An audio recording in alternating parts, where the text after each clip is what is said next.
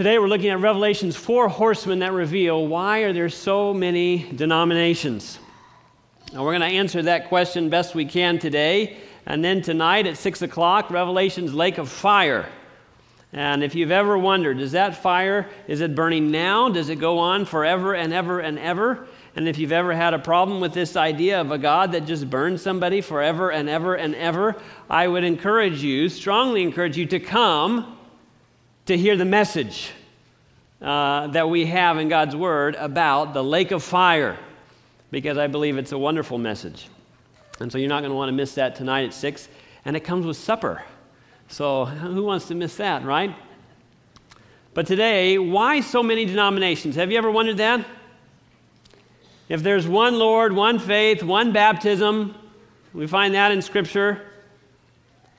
If, the Bible says the same thing in mine as it does in yours, how come we have so many denominations? Let's suppose you move to a new city, as many of you have done before, and you try and figure out, okay, where should we go to church? How do you decide where to go to church? That can be a challenging thing. You might get this brilliant idea. Well, let's go to the phone book and let's see what some of the options are. Oh, my. There's a huge section of churches in the phone book. Anything and everything under the sun. Well, we're going to have to visit all those to find out which one's the right one. Oh, my. Now, maybe you've heard people that have basically done that. And they bounce from one to the next, to the next, to the next, to the next. But there's so many options. You have the Church of Christ, you have the Christian Science, you have Christian Reformed, and that's just in the C's. I mean, you can go all the way through, and it's a very long list. If you haven't done that, maybe you could do that this week. Go look in the phone book. There are plenty of options. So how do you choose? The average person is bewildered by this confusing array of churches. And I think it's a fair question. Well, first and foremost, and here's a slide. Have you ever wondered how can I find truth? Well, I would tell you that if you want to find truth, rather than go to different churches, go to God's Word. This is where you will find truth. And I've heard of people that have read themselves into the church, meaning they find the truth in God's Word, and I think that's what this next slide talks about. You go to the Bible to find out what truth is, then find a church teaching in harmony with the Bible. That's what I would encourage you to do. There are all kinds of methods out there. Well, I want to go to the popular church where most of the people are going. I want to go to the church where there's most young people going. I want to go to the church that has the nicest facility. I like this church. It has valet parking. I like that church. Whatever it is. And there's a whole list. I would submit to you that most of the things on the list today have to do with me as a consumer. Was that ever supposed to be me as a consumer? Well, at my church, they do this for me. At my church, they do that for me. At my church, I'm able to get this. At my church, I'm able to get that. I remember was it a Far Side or something? You remember those little calendars and everything else? And in this Far Side, it said, well, I go to the generic church. The generic church? Why do you go to the generic church? Because we only had to pay 9% tithe. Oh, okay. It's this consumerism approach, isn't it, to church? And I think back to the statement, ask not what your church can do for you, but what you can do for your church. So yes, certainly you want to look for truth, the church that has the truth, and find a church that lines up with the truth. But then beyond that, you want to ask, where's a church that I can put in the gifts and the talents that God has given to me? Maybe there are churches that are just brimming with talent, and then there's some churches that really have some real needs. And you say, I think maybe we could fill some of those needs by God's grace. And you pray about it. But I would submit that we need to choose a church, one, based on God's truth, and two, what could I do in this church? How could I be part of this church as opposed to what's this church going to do for me? Does that make sense? And so we need to search out the Scriptures and find which one has the truth. Now, they all claim to have the truth. I don't know of any churches that put on their sign, come to our church, we have 98% of the truth. They don't put, no, we have the truth. And I think some people, they go to the Yellow Pages and they get so overwhelmed, they say, you know what, I threw all that away, I'm non-denominational. Don't talk to me about a denomination, I'm non-denominational. That's like the No Name restaurant. That's a name. No, it's not. It's No Name. Yes, that's the name that you registered for your restaurant was No Name. No, there's no name. You can go round and round and round and round all you want. Bible prophecy, I believe, clearly reveals why there are so many denominations. And we're going to look at that this morning. Amos 3, verse 7 says, "Surely the Lord God does nothing unless he reveals his secret to who? His servants, the prophets." That's right. And so God, I believe, reveals through his prophet again this question we're asking. Revelation reveals why there are so many denominations. And so for that, we are going to look at the 4 horsemen that reveal the future of Christianity, that unmask and tell us a little bit about what's going to happen. Revelation's 4 horsemen represent 4 successive ages in the history of the church. Did you know that? Maybe you did, maybe you didn't. It's been there all along. And it talks about how Jesus opens the seals of this prophecy. And so let's get into it. Revelation chapter 6, verse 1, it says, "Now I saw when the Lamb," and who's the Lamb in Revelation? Jesus Christ. "I saw when the Lamb opened one of the seals." And now, of course, we know Jesus, the Lamb of God that takes away the sin of the world. We've looked at that already. "And I heard one of the 4 living creatures saying with a voice like thunder, 'Come and see.'" Now, if I were there, if I were witnessing all of this, if Jesus is there to open the seals and he says, "Come and see," I think I'd be paying attention. And so when we read this, I think we need to pay attention. And so as we continue on, it says, "And I looked, and behold, a white horse. And he who sat on it had a bow, and a crown was given to him, and he went out conquering and to conquer." Here we have a white horse. I would submit to you that white is a symbol of purity in the Bible. We even have that even today, don't we? A bride doesn't come down the aisle in an orange dress or a purple dress. Certainly not a black dress. What color is it? A white dress, symbolic of purity. And so we see that even in the world today. It didn't need to be pointed out in that time that when armies would go off to war, if you saw them coming back, there was no text messages, "We won the battle." There was no email, there was no nightly news, there was no nothing. But when you saw the commander coming home on a what colored horse? White horse, you knew that they had won or lost. Won. It was a symbol of victory that they had conquered. And it was a wonderful thing. And so, seal number 1, we have a white horse and we have a powerful, pure faith. You think about that time period, AD 31. After Jesus' death and resurrection, what happened to the church? Did it just peter out? Not at all. It grew.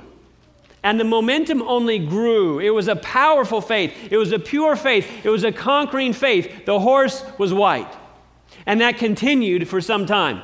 If you look through history and in your history books, that continued. And they went to all over the place, right? In fact, Paul, well, here we have seal number 1. We're going to add to that list. But Paul went preaching everywhere. And that's a lot of what we have in the New Testament is when he talked to the church at Corinth and talked to the church at Philippi and at Ephesus and all these various places. And the church is growing rapidly all throughout the then known world, virtually.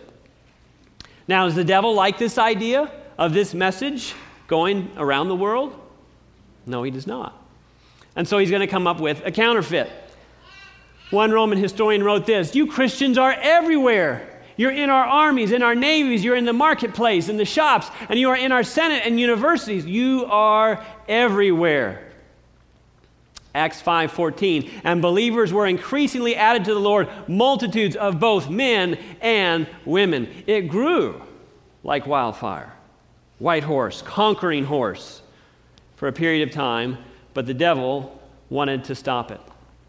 But it appeared that nothing could stop the progress of Christianity in the first century. So what happens? Well, when men and women do not compromise truth in their life, the church has power. I need to stop and make that point. So often, I believe people get stuck in a rut. You know what I mean when I say rut? If I'm out driving in my truck, and all of a sudden I fall in a rut, and maybe it's a muddy rut, and I'm spinning my wheels. Sometimes we use that expression. How are you doing today? I just feel like I'm spinning my wheels. I'm in a rut. I can't seem to get out of it.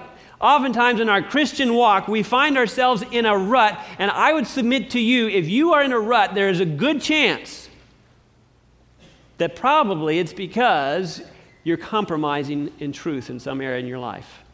You're not living up to the light that Jesus has revealed to you. And you sit there and you say, well, I want more light. I want him to reveal more truth into my life. Friends, if you want him to reveal more truth into your life, you need to live up to the truth that he's given to you. As you live up to that, then he will give you more and more and more. It's the same with our kids, right? We give them a simple task, and if they don't follow through on it, they're probably not ready for a more difficult task, are they? And sometimes we're in a rut, and we say, how can I get out of this rut? Everything feels stagnant. I would submit to you there's not total surrender. Not total surrender. 1 foot in, 1 foot out. You're kind of on the fence. Sometimes you lean this way, sometimes you lean that way, and you wonder why God is not more real in your life. If that's the case, put both feet on God's side and see what happens. I believe that first period, from AD 31 to 100, it spread so rapidly because virtually everyone had both feet on God's side. What would God do in your life, in my life, if we put both feet on his side? What would he do? What would he do in your Sabbath school class, in your small group, in your marriage, in your family, in this church family, in the world church? What would God do if everybody decided to put both feet? By God's grace, I'm going to put both feet. I'm going to live up to every bit of light that I know to be true. I'm not going to compromise. I believe the church would grow rapidly. And in places where people are willing to do that, it's growing quite rapidly. I need to keep going here. Colossians chapter 1, verse 23, if indeed you continue in the faith, grounded and steadfast, and are not moved away from the hope of the gospel which you heard, which was preached to every creature under heaven, of which I, Paul, become a minister, then it will grow rapidly. Don't fall away from that. Continue to stay grounded in the faith, and you'll grow. But the devil didn't like that. He says, we can't have this going on. This is a problem. And so we have another horse. What color is this horse? Yeah, kind of reddish, isn't it? Revelation chapter 6, verse 4, continuing on. Another horse, fiery red, went out, and it was granted to the one who sat on it to take peace from the earth. Does this sound good? Not so good. And that people should kill one another, and there was given to him a great sword. I would submit to you that this is the blood-stained faith that begins at AD 100 and goes to 313. The blood-stained faith, the red horse, if you will. And it was during that time that Satan's strategy was to inflict persecution. And so during that time you had Colosseums. People would come and they would release, right? We have pictures of things like this, lions, and they would watch as people, as Christians, I should say, were persecuted for their faith. Not in some back room, but in a means for entertainment. How'd you like that? I have tickets tonight. Let's go see some Christians get eaten by some lions. Oh, yeah. Wow. Other times they were burned at the stake. Was their faith still strong? Yes, it was. Many of them were praying and were singing while all these things were taking place. And in fact, one of the things, we'll get to that in a second. What's one of the phrases that we get from this period of time? The blood of the martyrs is seed. What does that mean? The more we persecute them, the more they continue to Grow. This is a problem, the devil says. We can't continue to do this. We're actually inflicting, we're hurting ourselves in this process. We have to try different means.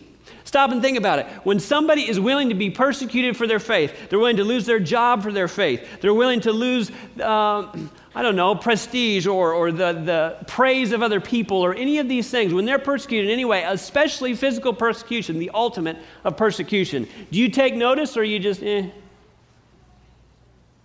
take notice, don't you? Elizabeth, today for lunch, I'd like a peanut butter and jelly sandwich. Sorry, we're going to have soup. I want peanut butter and jelly sandwich. I will die before if I went and made that statement and then actually I do die, what happened? Where's your husband? He wanted peanut butter and jelly. Would people what is it about Elizabeth's peanut butter and jelly sandwiches that are worth giving your life for? Now, Elizabeth's a real cook. She doesn't make peanut butter and jelly, but you get the idea. If you give your life for something, and then you give it away in a way where you are singing and praising the Lord rather than calling curses down on people, people take notice. And so the blood of the martyrs was seed. This is a church historian, Eusebius, if that's how you say his name. We saw the most marvelous inspiration, a force which was truly divine, and the readiness of those who had faith in the Christ of God. Immediately, when sentence had been pronounced on one group, another party came forward before the tribunal, acknowledging themselves to be Christians. They weren't expecting this, were they? They thought it would snuff it out. Everybody would be afraid, and they would hide and cower in fear, but that's not the case. And remaining unmoved before dangers and torments of all kinds, indeed they reasoned with joy the final sentence of death. We'd rather die for our faith than to compromise. Wow. We need that today, don't we? We need that today. Death first. We don't say that very much anymore. What are you willing to die for? Let me just ask you, what are you willing to die for? If not peanut butter and jelly, what? Is there anything you're willing to die for? Or are you willing to do whatever it takes to look after number one? A lot of things have capitalized on this in the media. What would you do for $1 million? Whole shows have been built on this whole premise and this whole idea. What would you do for $1 million? Would you go out on some deserted island? Would you lie, cheat, steal, stab people in the back? And then would you reason, well, it's okay because I want the $1 million? Interesting. And sad. At what point do you sell out? They sang hymns and offered thanksgiving to God of all until their last breath. Powerful. So the devil had to come up with something else. This red horse, this blood-stained faith was not working. It was working against him.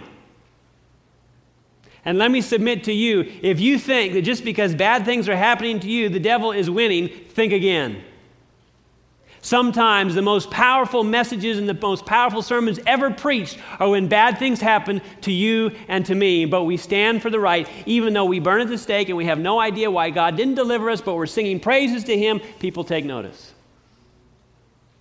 People take notice. Seal number 2 is the red horse, the blood-stained faith. Are we going in circles? I don't know. We have another rider spoken of in Revelation. What color is that horse? Black horse, the compromised faith. Oh my. Verse 5, when he opened the third seal, I heard the third living creature say, "Come and see." So I looked and behold, a black horse, and he who sat on it had a pair of scales in his hands. Scales, this idea of judging. He judged the people, and unfortunately, I believe he found them wanting. There was some compromise in the church that crept in. Satan's strategy. And we can apply some of that to today as well. Compromise. Compromise. It's a good thing. I want peanut butter and jelly. She has soup. It's going to be soup and sandwiches. Compromise. Now, please don't everybody bring me peanut butter and jelly. That's really not my favorite, but you get the idea. Compromise can be a good thing. But can it be a bad thing? Absolutely it can. And so Satan introduced compromise into the church. They started to adopt pagan practices to try and make it more palatable, if you will. White horse is purity and truth. Black horse, I would say, is the opposite of white and is compromise or error, and it's mingled in. It's still in the church, but it's error in the church. It's a black horse. And we see that in the church from 3:13 to 5:38. Acts 20, verse 29 and 30 says, "For I know this, that after my departure, savage wolves will come in among you." Where are they? Among you, not sparing the flock. Also from among yourselves, in case you missed it the first time, among yourselves men will arise up and speak perverse things to draw away the disciples after themselves. Compromise. People among you. Just because they're here doesn't mean, right? People among you. Compromise. And so we see in the church the teachings of men would be substituted for the teachings of God. In the church. Compromise. God a little, man a little. Straddle the fence. Foot in both camps. We won't be purely pagan. That'd be terrible. We're not going to be purely God. We don't want to be one of those holy rollers. That'd be terrible too. We're just going to have an even balance. We're supposed to be balanced in all things, right? Balanced in paganism and spiritual things. Balanced in truth and error. Just a little bit. One of my favorite children's stories is a mother that made cookies. No, let me back up. This mother, her kids wanted to go see a film, also known as a movie, and the mother wasn't so sure she liked them watching this movie or this TV show or whatever it was, hardly matters.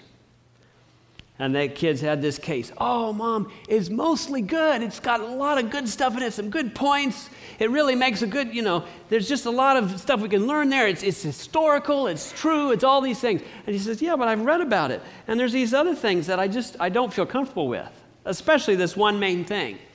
"Mom, that's a small part of the thing. I want to watch all the rest of it, the good stuff. Let me think about it." So Mother went back to her kitchen. You've heard this story. It's a good story. She goes back to the kitchen and she makes herself some chocolate chip cookies. But what does she do before she bakes them? You know what it is, right? You've heard the story. I mean, we have great ingredients, organic ingredients, and lots of sugar. Cookies. She goes out to the yard and they have a little dog. Maybe it's like our dog, Jack. And she just gathers up just a tiny little bit. She probably had a napkin. It probably went more like this. What do I have? Poopy. Chocolate chip and poopy. She takes it back inside. I mean, this is just such a shame. Now, I do love chocolate chip cookies. And she puts it in there and mixes it all around. Just a little bit. I mean, it wasn't even, but it was just a tiny bit. And she puts it in there and mixes it around. She puts it in the oven. Oh, the house smells amazing, chocolate chip cookies. And the kids have been playing hard and they run inside. "Oh, Mom, what smells so good? I want some. Can I have some?" "Oh, sure, no problem. But just one for right now. I don't want to ruin your supper." And so they all grabbed one and they were about to put it in their mouth. And then she says, "But there's one thing you need to know. Stop." "Mom, what? I'm hungry." "Well, there's something you need to know about the chocolate chip cookies." And she went on to explain. "I use some of the best ingredients and on and on." And she goes, yeah, we know we're hungry. Can we take a bite?" And then she said, "But there's also something else in there." "What?" "Dog poopy." "Oh, Mom. Why would you do such a thing? In your own, bowls and what?" "Well, I didn't think you'd mind." "Oh, Mom, why did you think we wouldn't mind?" "Well, it's just a little bit. The rest of it is so good." Get the point? Compromise. Compromise. Don't worry, I don't have a picture of dog poopy in my notes. Daniel 8, verse 12, and he cast truth down to the ground. He did all this and prospered. Talking about the church.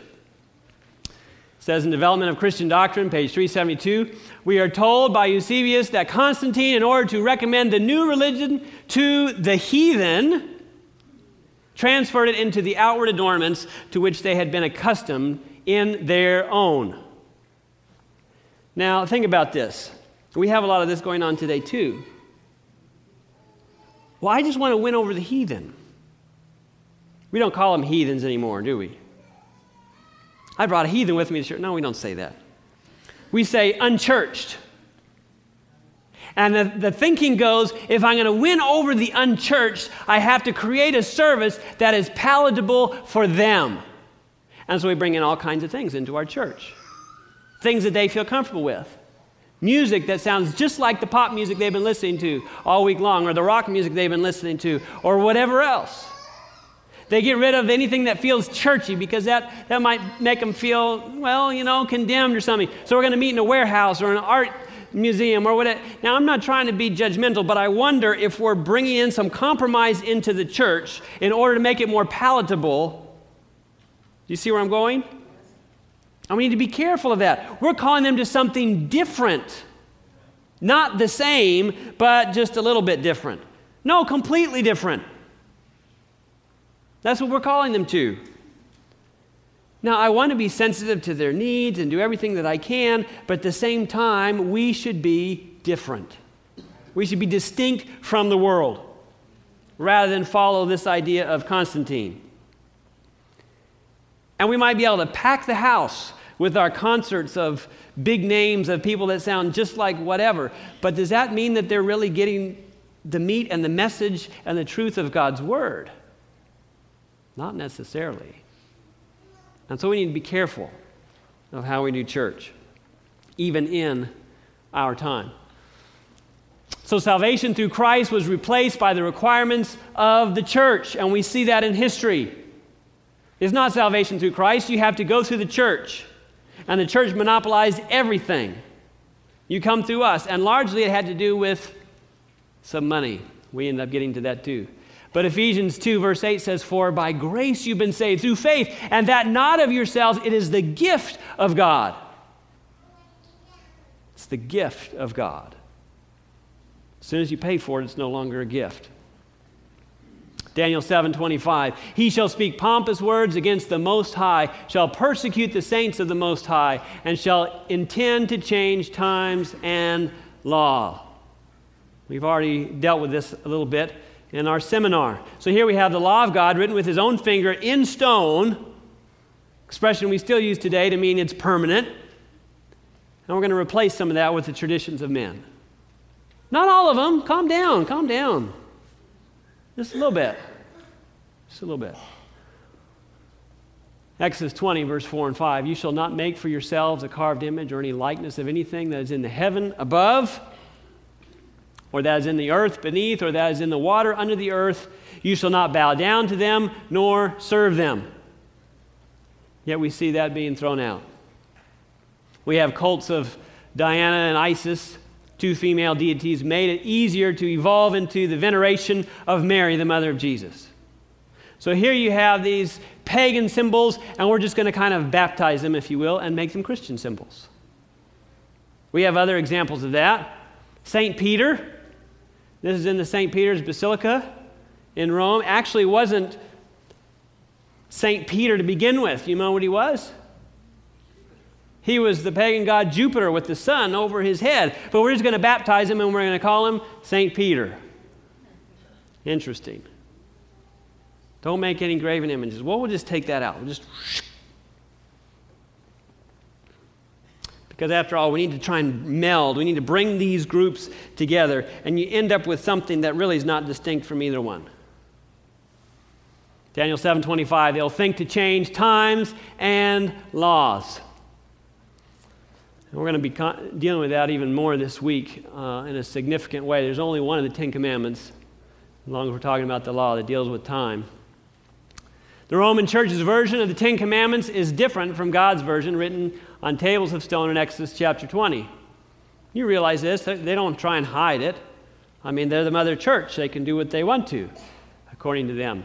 But if you take the Ten Commandments, they take out the second that says the veneration of images. You shouldn't bow down to images, I should say. They say, no, that doesn't really fit with what we're doing. We're just going to take it out. Well, then how are you going to still have 10? Because you can't say we believe in the 9 commandments, right? So they'll split the 10 into 2, and they'll move everything else up. So the Sabbath is now the 3rd commandment, and so on. And so it reads something like this: "Thou shalt have no other gods before me. Thou shalt not take the name of the Lord thy God in vain." Then we go straight to remember the Sabbath, honor your parents. You get towards the end, thou shalt not covet your neighbor's wife, because that's completely different than thou shalt not covet thy neighbor's goods. And so we're going to make that 2 different commandments. Think to change times and laws, it says in Daniel. The Roman Church and the Roman state united to make Christianity more acceptable to the world. That cry still exists today. We need to make the church more acceptable to the world. What ends up oftentimes happening, the church becomes more worldly. The church becomes more worldly. And I would submit to you, as far as winning people for Christ, it doesn't work. Because people come in, they say, "Oh, it sounds exactly like what I was jamming to on the way here." This is exactly, the people are here, they don't speak any different. They use the same foul language as the people at work. Oh, the people here, and they don't see any difference. And they say, "You're telling me I need what you have, but I already have what you have. Why do I need what you have? I already have it." And so I would submit to you it doesn't work. In history, we have shown that it doesn't work. It doesn't work. Apostolic Creed, Book 7, Section 2, it says, "O Lord Almighty, thou hast created the world by Jesus Christ, and hath appointed the Sabbath in memory thereof." The Sabbath is a memory of what? Creation. We talked about that already. But it's been forgotten. Genesis 2, verse 3, "Then God blessed the 7th day and sanctified it, because in it he rested from all his work which God had created and made." We talked about how God blessed and how he sanctified and how he rested as divine example. Only on the 7th day Sabbath. That's the one he tells us to honor. He doesn't do that to the 1st, 2nd, 3rd, 4th, 5th, or 6th day, but only the 7th day. If God says it, then I think we need to follow it. And we need to do it. But during this age of compromise, the pagan's day was of the sun, and so it was replaced with that of the Bible Sabbath, or the 7th day of the week. History of the Eastern Church, page 184, says the retention of the old pagan name of Dies Solis for Sunday is in a great measure owing to the union of pagan and Christian sentiment. Continuing on, without which the first day of the week was recommended by Constantine and his subjects, pagan and Christian alike, as the venerable day of the sun. So Satan's master strategy was to influence powerful church leaders to unite with powerful state leaders in the Black Horse period. Church and state are going to come together. They're going to unite. They're going to come together in a way that's quite dangerous. Here's another question here in Doctrine of Catechism, page 174. It says, question: have you any other way of proving that the church has power to institute festivals or precepts? Really, use a church by itself? How can you prove these things, that you're able to institute festivals and precepts? Answer: oh, it's really quite easy. It doesn't say that, but it says, had she not had such power, could she not have done that in which all modern religionists agree with her? And what would that be? She could not have substituted the observance of Sunday and the 1st day of the week for the observance of Saturday, the 7th day of the week. A change for which there is no scriptural authority. What is all that saying? It's saying the proof's in the pudding. That's what it's saying. The second theme of the day is food, I guess. I don't know. Peanut butter and jelly sandwiches, cookies, pudding. Are you getting hungry yet? Says the proof's in the pudding. How do you have authority? Well, we changed it. There's no Bible authority to change it. Point to any place else for the authority to change it, other than the fact that we did it because we do, in fact, have the power and authority. It's interesting. It's interesting. So you have the worship of the sun and pagan worship mixed with worshiping God and creation and all of that. So the black horse is a compromised faith. Now, this isn't just a history lesson, I hope.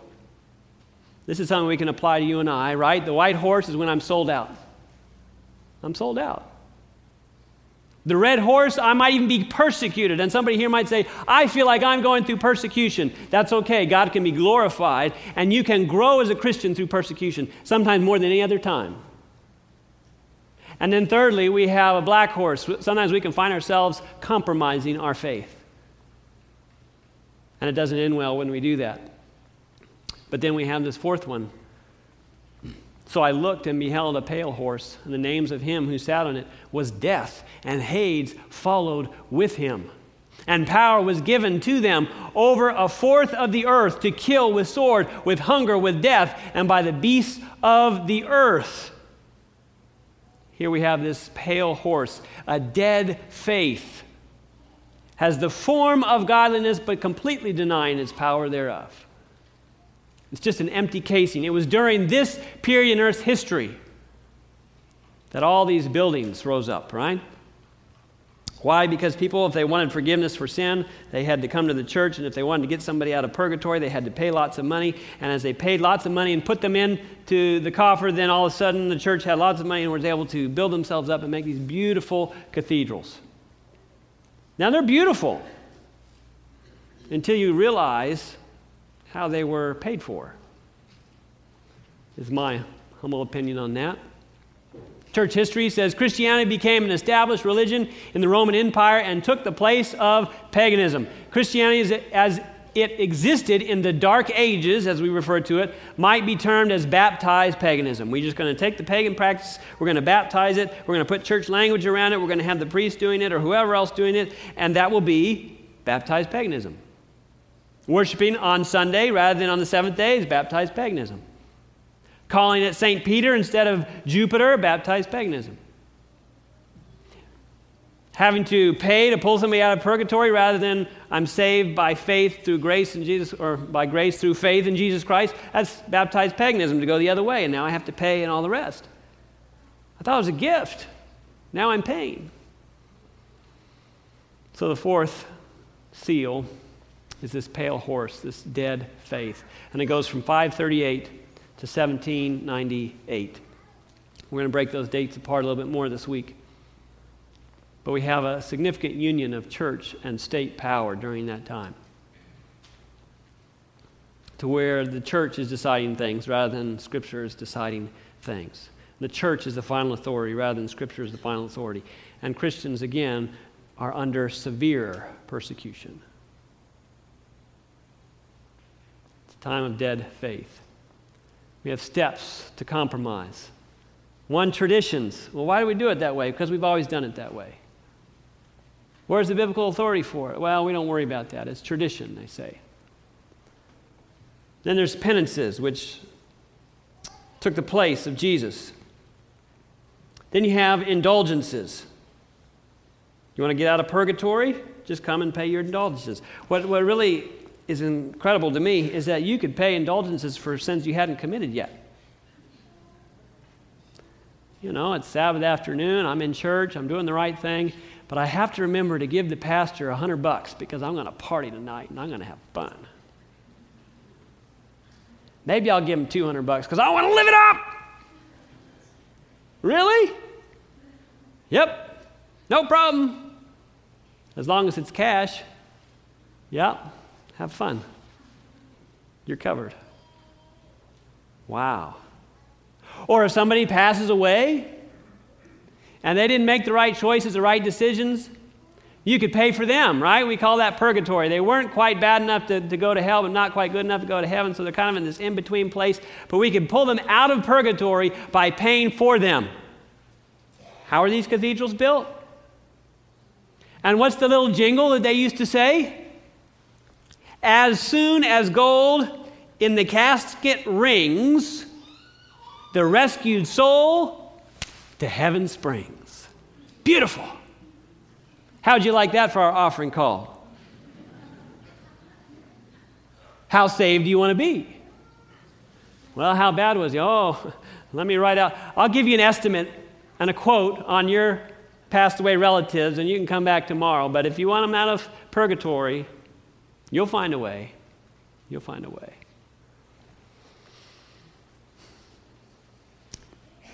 So we have indulgences, is what they called it. And there they are, putting their money into the casket, as they said.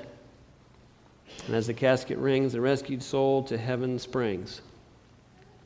Then you have images, the veneration of images. Then you have church hierarchy. Who said it could be changed? Well, we said it could be changed. Then you have things like human dogmas. And it's just kind of a slippery slope, isn't it? I would submit in our lives, in my life and in your life, it's a slippery slope too. You compromise in one small area. Small. No, I can't even hardly see it. And you know what? We're real good at comparing to somebody else. And I'm way better than that person over there. And I don't do what that person does over there. And this is just so small. But how does the downward path of compromise go? This is just still small. It's just a tiny bit bigger. Oh, I can still carry it. And it gets out of control. Fight the battle where you can win it, friends. Fight it when it's here. Because eventually, when it's here and you're overwhelmed, you're just that, you're overwhelmed. Fight the battle where you can win it.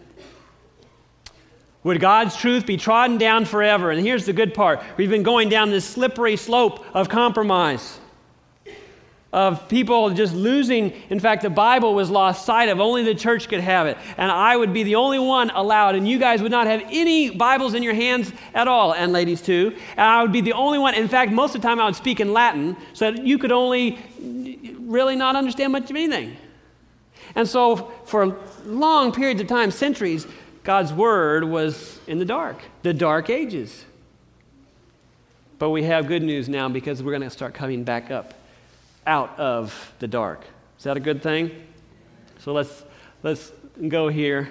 It says in God's Word in Jude verse 3, "Beloved, while I was very diligent to write to you concerning your common salvation, I found it necessary to write to you, exhorting you to contend earnestly for the faith." Contend, fight for, engage with. Don't let it go. Contend earnestly for the faith which was once for all delivered to the saints. And that's what we see happening with these Bible believers, the Waldenses. In northern Italy and southern France, there was a group of people that kept God's Word alive. And you can go and take tours. In fact, there's a place not far from here. It's in North Carolina, isn't it? It's kind of a replica of this. That sounds like a good idea. We should do that as a field trip sometime. But you can go and take tours of their hidden Waldensian mountain villages. And there you can look inside some of these houses and you can see things like this, a table, a copying table. And they were really good at memorizing Scripture, one. No one can take Scripture away from you that's memorized. But they would also copy. And they'd write it down. And they'd give this book of John to this person here, and they'd give this book there, and then they'd change them around, and that was the most precious thing to them. And they would even sew their clothes with a secret pocket in certain places where they could hide portions of Scripture. So God had His people that were keeping Scripture alive during this time. Here's this Bible copyist table made out of stone. It looks a little bit cold in there to me. How many of you have been there, by the way? Anybody? Yeah, very good. So the Waldensians are bringing back God's Word and preserving God's Word. Praise the Lord. Then you have John Huss. If we think about John Huss, he was from Prague, from Czechoslovakia, and he brought back this idea, obedience to God versus obedience to man. Now you might say, well, that's common sense. Well, it might be more common sense now, but it certainly wasn't common sense then. And he restores this idea. And he died for it, by the way. But he's challenging people's thinking, obedience to God and God alone, not to men. So we're going to put Huss on that line as well. Then we have Martin Luther. We think of Martin Luther oftentimes, right?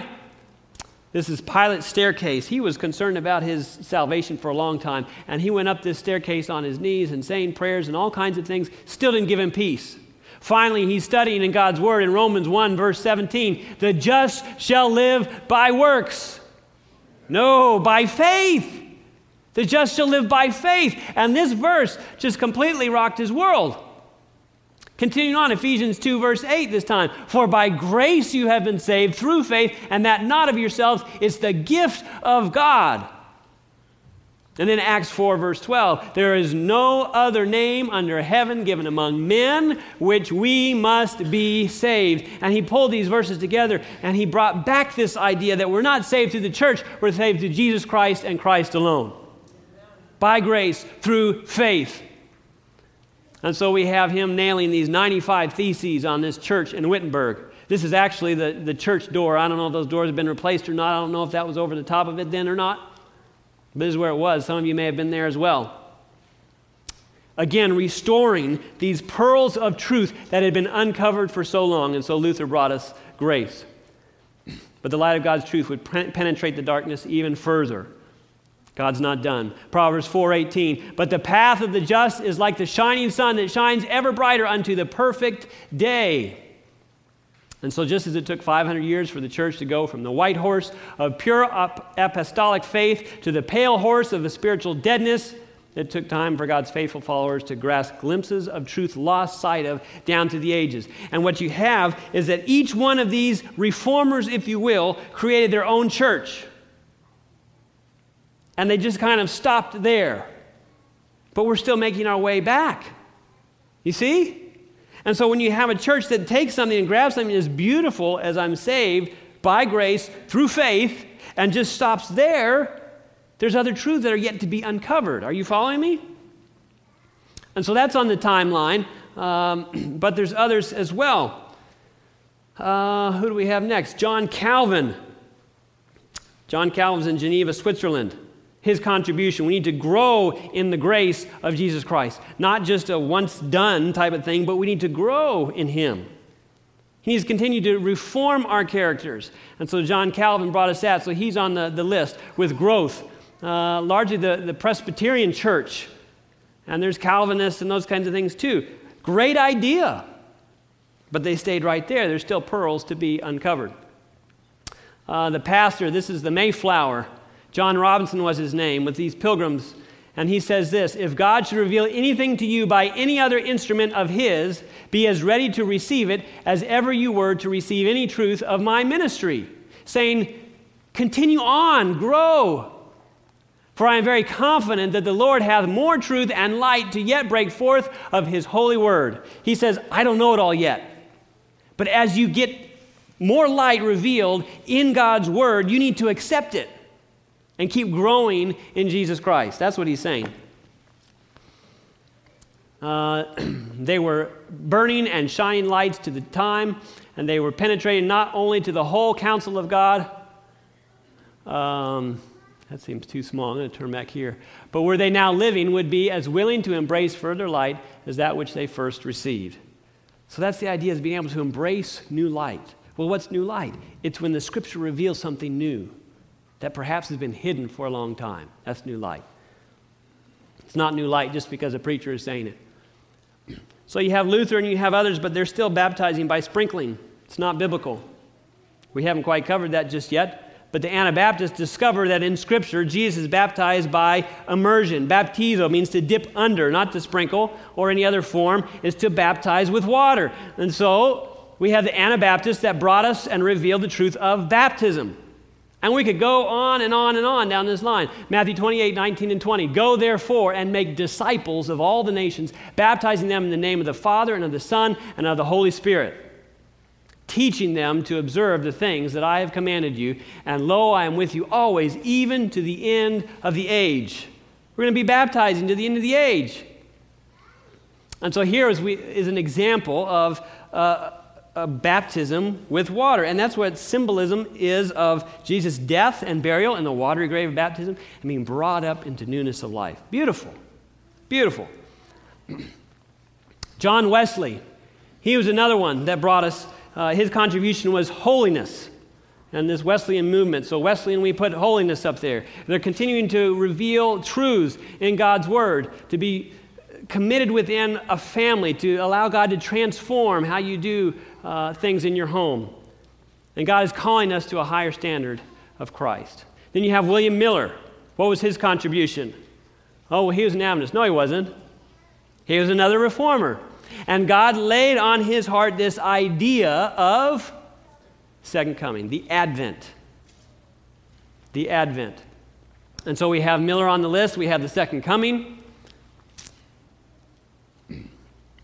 We see it pictured there. And then we have God's end-time people. God's end-time people, the Sabbath and the commandments, to be fully restored to their proper place, as God fully intended them to be. John 14:15, if you love me, keep my commandments. So we see truth restored. God restores the Bible instead of the dogmas of men. God restores Jesus rather than earthly priests, and grace in place of works, the law of God rather than religious tradition. The Sabbath he is restored instead of Sunday, baptism instead of sprinkling, resurrection instead of immortal soul, and second coming instead of this earthly kingdom. We see truth restored. Isn't that beautiful? Revelation 14:6 and 7, then I saw another angel flying in the midst of heaven, having the everlasting gospel. That's the gospel of that white horse, isn't it? To preach to those who dwell on the earth, to every nation, tribe, tongue, and people, saying with a loud voice, fear God and give glory to him, for the hour of his judgment has come. And worship him who made heaven and earth, the sea, and the springs of waters. There's another message that follows that we're going to look at this week. It's a message to come out of her, my people. God has his people in other denominations. They have a part of the truth. And a lot of those things we have grabbed as this part and this part, this is biblical, and you grab them together to make the very best that you have. And the Adventist Church, the Seventh-day Adventist Church, is set up to where we don't have creeds or anything else. If God reveals new light, there's a process that we go through to make sure, absolutely, this is what the Bible says, we accept it. Because that's what we're all about, is grabbing all of these things that are scriptural. Does that make sense? And so we're going to talk a little bit. In an age of evolution, God would restore the truth about creation. And we've seen this before, Revelation 14:12. Here's the patience of the saints. Here are those who keep the commandments of God and the faith of Jesus. I believe that's why we have so many denominations, is they stopped as there was this uncovering of the beautiful truths of God's Word. And so, friends, I'm a Seventh-day Adventist, and we have Seventh-day Adventists all around the world. You can virtually go anywhere in the world. There are certainly places like Nepal where we need to have a lot more Adventists. There's no doubt about that. But virtually around the globe today, people are worshiping on the seventh-day Sabbath. In places like this, under a mango tree, what have you. And I'm a Seventh-day Adventist pastor, not because of you, not because of this church and this beautiful sanctuary or the stained glass or anything else. I'm a Seventh-day Adventist because I believe it most closely follows this book. And if you can prove me otherwise, I'll do everything I can to convince you before I leave. If there is some truth that we're not following, then we need to do something else. But until now, this is the denomination that I have found that most closely adheres to the truth that we have in God's Word. That's the only reason. It's not because Seventh-day Adventists are friendlier. It's not because they're more involved in mission. It's not because their churches are more beautiful or anything else. It's not because of any of those things. It's because of the truth in God's Word that's upheld in the Seventh-day Adventist Church. And it's calling for people of every nation, race, tribe, background to become part of God's end-time people. Is it because we're better than anybody else? Not at all. All are welcome to become part. It only has to do with the fact that we adhere to this word. This is our only rule of faith and practice, period. And when we come across things that are challenging and difficult and hard, if we're ever going to choose between pleasing men and pleasing God, we always choose God. By His grace. We always choose His Word. And so in a sense, I'm a Waldensian. because I believe in the Bible and the Bible only. In a sense, I'm a Hussite, if you will, because I believe in obedience to God. In a sense, I'm a Lutheran, because I believe in salvation through faith in Jesus Christ. In a sense, I'm a Presbyterian, because I believe the organization the church has taught in the Bible and how we need to grow in that grace, and we need that organization. I'm a Baptist because I believe in baptism by immersion. I'm a Methodist because God has called us to holiness. See, we're a conglomeration of so many of these things. And I'm an Adventist because I believe in the second Advent, that Jesus is coming again, and I believe it's going to be soon. I believe it's going to be soon. And lastly, I'm a Seventh-day Adventist because I believe that God never changed his Sabbath from the seventh day. That's it. That's it. And God is inviting you and I to be part of his end-time people. He's inviting all of us. Will you follow God's word and the beautiful gems that have been restored? I don't know about you, but I want to say yes to that. I want to say, God, I want to follow you only. I want to follow your word only. I want to be faithful to you only. And not just in choosing a denomination, but in every aspect of my life. Now that gets tough. But by God's grace and by his power, last week we talked about not just pardon that he offers us, but he offers us power. By his grace, I want that in my life. I want that in my life. And I hope you do too. We thank you that you have restored your truth through your people down through the ages. Lord, help us not to just grab one pearl or another pearl, but Lord, we want to put all of these truths together. As your word says, we want to be based on the Bible and the Bible only. We want to follow Jesus Christ and him alone. Lord, help us to that end. Help us to be strong, to be courageous, to be able to face persecution, to not compromise, but to be sold out for Jesus Christ today. We pray in Jesus' name. Amen. This media was brought to you by Audioverse, a website dedicated to spreading God's Word through free sermon audio and much more. If you would like to know more about Audioverse, or if you would like to listen to more sermons, please visit www.audioverse.org.